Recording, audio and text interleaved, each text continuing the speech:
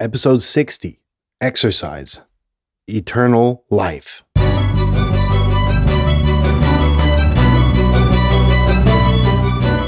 You're listening to the very best podcast in the world on health, wealth, and happiness.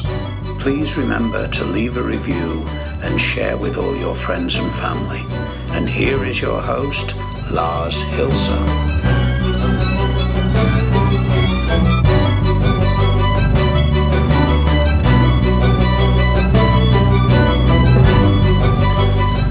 And we are concluding another great and successful week of podcasting.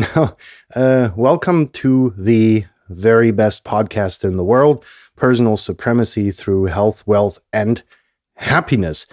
It's been an interesting week and a challenging one. Like I mentioned to you earlier, in episode 58, there were significant internet outages. So this week was all about taking the computer, once the episode was produced, driving to a spot with good LTE coverage and uploading the episode so that you were able to listen to it on time. And the same is true for today, because our provider apparently fucked up so bad that we're going to be without good internet coverage over Christmas. First world problem, I know. But if you are technology reliant and the provider still treat it as a second-hand and or not so necessary product, then, things kind of go to hell if you can't even listen to the freaking radio anymore, because that's, internet-based as well. Sorry. That being said, in order for us to have enough time in life to worry about first world problems, I know the transition was kind of fucked up, but it gets to the point of today's exercise, which is about eternal life. Now, obviously, I've lured you in with that topic, while in essence, today's episode is going to be about extending life, because making it eternal is kind of still a thing of the distant future, because, despite the fact that we have people dedicating their lives to longevity, like Aubrey de Grey, someone you should definitely look up, we're far from there yet. However, we're making progress. So, it's not all too much doom and gloom out there. We're not going to go into the philosophical discussion whether or not eternal life is something desirable per se, because I think it isn't. There are a lot of things out there, which need to be considered whether or not you want to live forever. Sure, the thought itself is, I don't know, is it desirable? Per se, or is it just a dream that we haven't really thought to an end? That's, something you can look up your favorite sci-fi movie on the topic about. What this episode is going to be about, again, is extending your life and making your life longer in better quality. And for that reason, I'm going to ask you to go back to the episode about longevity that I have already published, which was mainly or in focus about why the royals, for instance, lead such a long and healthy life.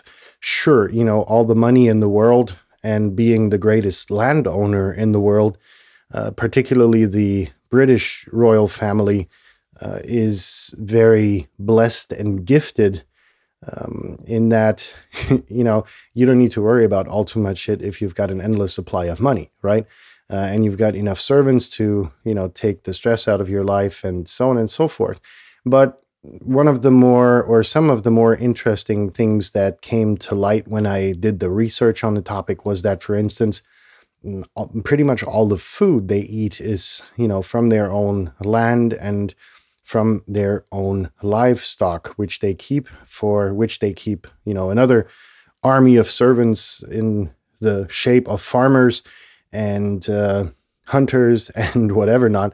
So it goes to say that a lot is about food and the quality of produce that goes into the preparation of food. And then, pretty much you can eat all day, with your afternoon tea and your morning cornflakes and, whatever not. If you know about the quality of the food that you take in, then, or if the quality of the food that you take in is good, then, a lot is forgiven in the amount of food that you eat. And that was where in that episode, I made the argument that, spending your money on a Ferrari or something else should be later down the line, in that I think a lot of quality of life would be increased if you were to invest, substantial amount of your money into, your own land and having agricultural professionals,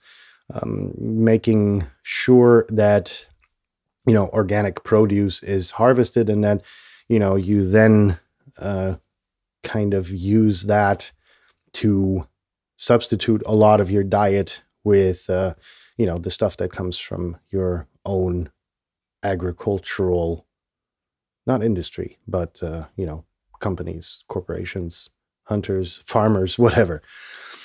So this episode, we're going to go into a bit more detail because you don't have to be a royal to extend your life significantly, in that there are in the world so-called blue zones. Two of the most prominent ones we know about are Okinawa in Japan and Sardinia in Italy. Now, why are these regions so special? It's mainly by the fact that the population, the average life expectancy is significantly higher than that of a normal civilized city or region or whatever it is that you want to take into perspective. In that, particularly these two regions, it is nothing uncommon for the inhabitants to become older than 100 years of age and do so in significant health and constitution. And that's something very fascinating. So, a lot of scientists have set out to find out why that is the case. There were assumptions about the air quality, and there were assumptions about the region that these places were in, and so on and so forth. But some things materialized that didn't necessarily have something to do with environmental influence, but just about how the people lived and engaged and interacted with each other. So in today's episode, we're going to share a few of these findings, which you can definitely include into your life to essentially make a promising reach for a longer and better life. But also to, basically, take a lot of stress and negativity out of your life, as I said in yesterday's episode. So what do the blue zones have in common? There's a lot of natural movement that goes on. There is often a larger purpose in life. They have a significantly efficient stress management in their life. They consume alcohol moderately. All of them, or most of them, follow the 80% eating rule. Their diet is mainly based on plants. They live a community-centric life and have tight family ties and a fulfilling social life. Now, we're going to go into each one of these in a bit more detail so that you can, for yourself, take the notes about what you may want to change about your life to, eventually become, for your life to essentially become eternal. So the natural movement, I think, is pretty much a no-brainer in that, a lot of us really, and I went to this in a previous episode as well, we buy chopped wood, have it delivered to us on a pallet to then put it into the oven. And in that time that all of that happens, we spend extra money for the gym. That was one of the most bizarre examples I brought forth in that episode. To take it apart, if you were to have the wood delivered, and then took your time to work with saw and axe to make it into the right size to throw it into the oven, you wouldn't need the gym, you wouldn't need to spend the extra money, and you would get the exercise that your body need, which is closer related to what your body requires than you could probably achieve in a gym. Now, I know, a lot of you fitness coaches are going to bash me for this and say that the exercise routines that you do in a gym are more safe and secure. Yeah, sure, point taken. But our ancestors, they did quite well chopping wood and making sure that they have enough wood to have it warm over the winter. So in that, it kind of defeats the purpose of your argument, because yeah, sure, the exercise you get in the gym is more targeted, et cetera, but it's, useless. If you take, for instance, a lot of the gym trained people and make them, well, not make them, but, have them split wood, most of them are going to be exhausted after 2 hours, while, their body is in physically pristine state. But they are training muscles to look good, not for actually doing labor. And that's a very interesting development, I think, which is taking part societally. Also, we refrain even and take out our kids from using a fucking bicycle to go to school, which, when I grew up, that was, God, I would never thought I'd say that, but, when I grew up, that was normal. It was like, only in the most dire of weathers would my mother take us to school with the car. It was either walk or take your fucking bike, period. Point taken. And, just have to chuckle because on more occasions than not, I would take my bike to school, walk home with friends, and then I was like, fuck, you left your bike at school. But it was a different time. Yeah, sure, we rode our bike to school. Nobody died because they weren't wearing a helmet. Sure, there were less cars, probably, maybe, no idea. Still, there were risks, but that's where I go into in the Care Bear Society. That being said, natural movement is something we need to get back to, as is shown by the longevity and the longer life of the people of the inhabitants of the blue zones of the world. Now, the second point is to have a larger purpose in life. And, we could start going down a philosophical route as to what that may mean. But I think, we can draw a line under it and say, what's the reason for these people to get out of bed in the morning, right? And if you know Sardinia and if not, take Google Images and Google Sardinia, it's a fucking pristine place, really. It's a very beautiful countryside, with a lot of beautiful houses. So that by itself, makes it worthwhile getting up in the morning. And another point to kind of intervene here, a lot of deaths that you have among elderly people is during the icky times, during late fall, winter, and very early spring, in that a lot of elderly people die during that time of the year, because it's like a doom and gloom time. Like in Central Europe, for instance, if you you go to work in the dark and you come home in the dark, the sun sets and at 4 p.m. at the shortly before Christmas. And, that's an interesting thing, if you've got only, less than 7, 8 hours of sunlight during the day, if at all. If you have the sun, first of all, because, a lot of times it's cloudy, etc. There's not a lot to look forward to. And so I can imagine a lot of the old folks saying, okay, I'm just going to step out. There's nothing really to look forward to. So, you can relate in a funny sense, but that's actually a scientific fact. So, with Sardinia being closer to the equator, it's the beauty of the environment, the serenity that you have in the village, of the relationships you have with the people you live with, etc.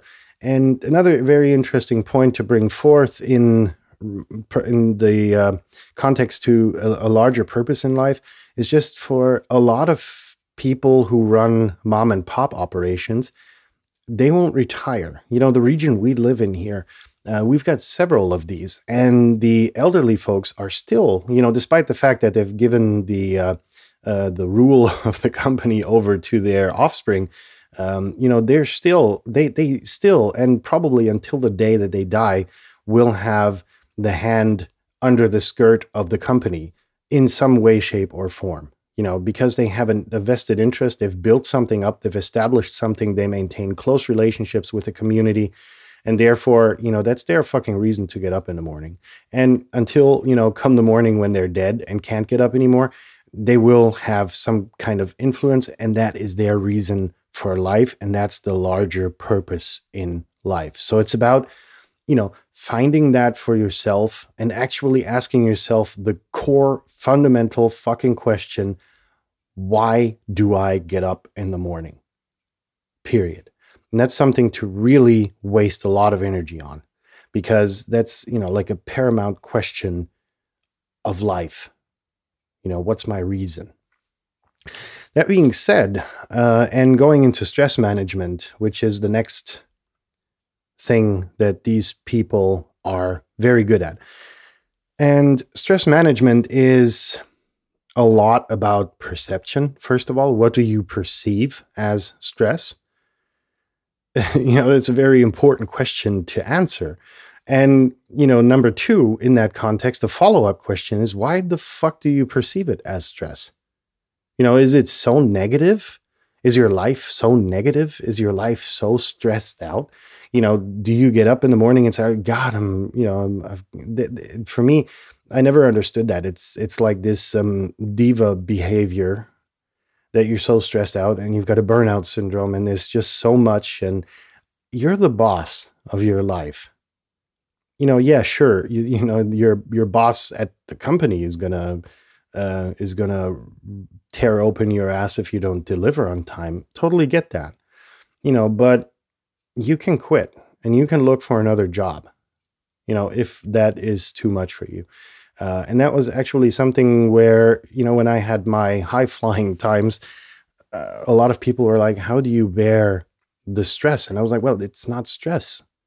It's work. It's fun. It's challenging. It's a lifestyle that I can do, for a certain amount of time in my life when I'm young, because then if I, kick back the chair in my mid 30s, early 40s, I'm good, and I don't need to be stressed out anymore or waste any thought toward, do I need to stress myself? Plus, you have a lot of social interactions which are deemed as stress, but you can cut those out. A lot is about saying, I don't give a fuck. And that's something where I think next week I'm going to really do a dedicated episode about, because that would kind of ass rape the time that we have in today's episode. So, reducing stress in that you honestly admit to yourself that a lot of the experiences that you have throughout the day aren't stress. You can take them into a positive mindset, listen to episode 59, yesterday's episode about the negativity thing, and kind of project that onto this episode. Now, moderate alcohol consumption, I think, goes without saying. in Sardinia, particularly, you have a lot of people who drink wine, period. And you always, or not always, but a lot of time you will see them at least for dinner and or for lunch and or whatever, you will see a glass of wine in their hand. And that's the point. You have good local regional wine from organic vineyards, and they drink a glass, maybe two per day. A lot of us get caught up when we go to a restaurant with two people, you buy a bottle of wine. That's almost half a liter per person. And the question is, if for one meal, is that healthy? And I don't know, I'm not an expert on alcohol consumption. I've consumed, significant amounts of alcohol to a degree where I could drink a bottle of whiskey and, technically still drive a car home. I never did. I went into that in another episode, but it's an interesting point to be taken. And then I didn't quit it entirely, but I went very moderate on the alcohol. And it doesn't go to say that drugs are bad, just saying, at least weed. So, that being said, let's move on to the 80% eating rule. And that says nothing more than, if you're 80% full, stop eating, because there's a moment that the food needs to get to your actual digestive tract and to be reported as additional food that goes in there. So eat slowly and eat consciously and eat until the point where you're about 80% full, and then you're going to notice that 20 minutes, half an hour later, you're going to be entirely full, and then enjoy a dessert or something afterwards, a small one, and then you're good to go. That's one of the other revelations that all of these people had in common. And while we're at eating, the diet of most of the groups in the blue zones are dominantly plant-based. So a majority of what these people consume are vegetarian. Meat, if it gets into the diet, is not very rare, but it's treated as something very special, as it should be. Responsibly, an animal has died for you to eat it.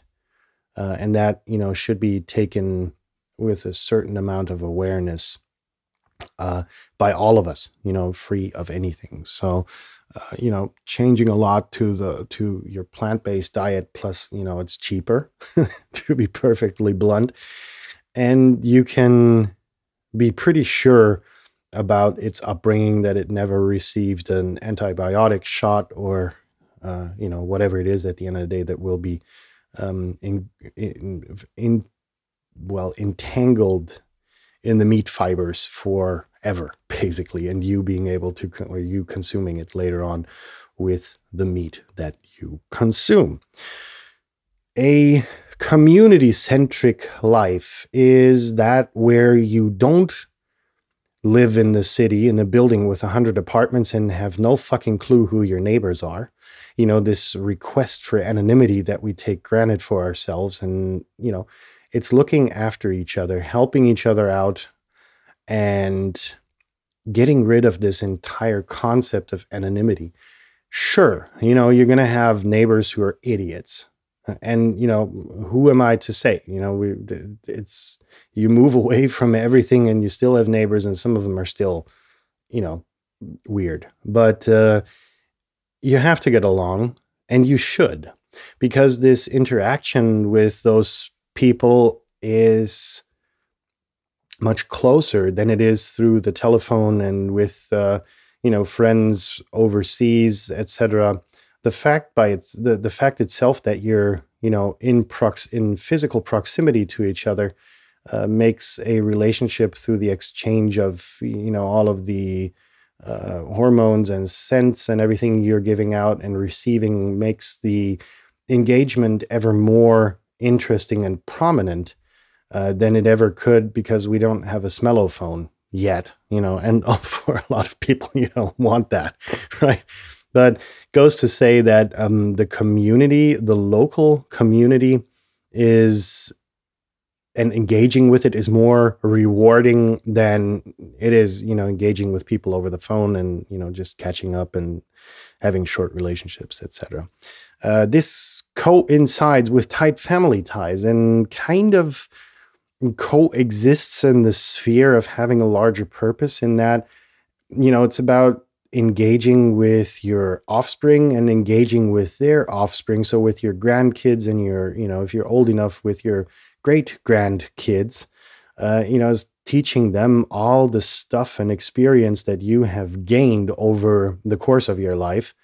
And, I'm not talking about math or shit like that you learn in the school, but actually very important lessons in life that, you can prevent your kids, your grandkids and your great grandkids from having to go through, is because you've experienced them. It's shit. They're still going to do it, but after the third time, when grandma and grandpa have said that that's a bad idea, they're going to start to listen, because grandma and grandpa are coincidentally always right about that. That was a case that, I made with bitter tears throughout my life. I, mentioned in one episode that I was very close with my grandmother, and a lot of shit that she told me was, which I qualified as shit or categorized as shit, turned out to be very, very, very true.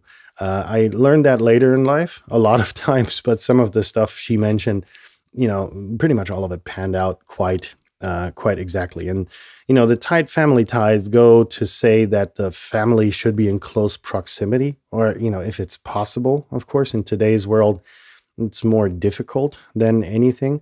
But it also goes to mention the tight family ties on an emotional level, right? You have to be close to each other. You have to be emotionally close. Well, you don't have to be, but you should be.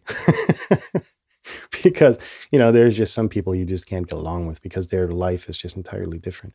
But, it goes to say in a larger sense, you should be emotionally close to your folks and, kind of get along with them and help each other out. The bloodlines are, something insanely important that a lot of us kind of tend to neglect. And, all of these aforementioned two topics kind of drawn a line under it go to outline the third, that, a fulfilling social life is something very important as well, and something which is, rather difficult in the Rona times. You could see that the more southern countries like France, Spain, etc., were more significantly hit by the lockdowns because their street cafes were closed. And, for a lot of them, that's a meaningful place of interaction, just meeting up with friends in real life,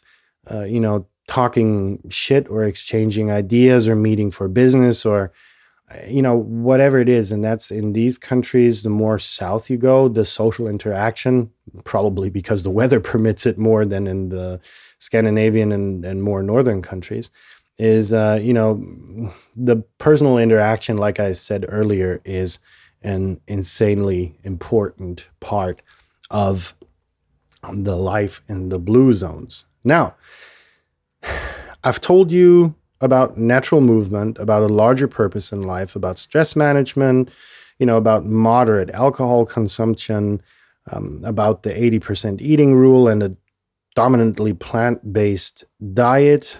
Then we had the three factors of community and social and family and, that bit. So it was a lot of stuff to take in. And some of it, if not a lot of it, is very difficult to fulfill. I'm going to be frank with you. Because, you need the people to play along, and you need to set out to make them understand that these things are important, not only for you, but it can enrich their lives and make and lengthen their lives as well.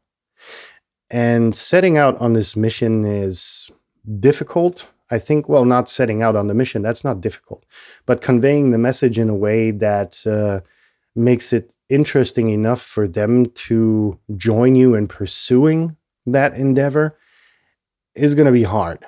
I know, because even for me, trying to convey that to people around me was difficult.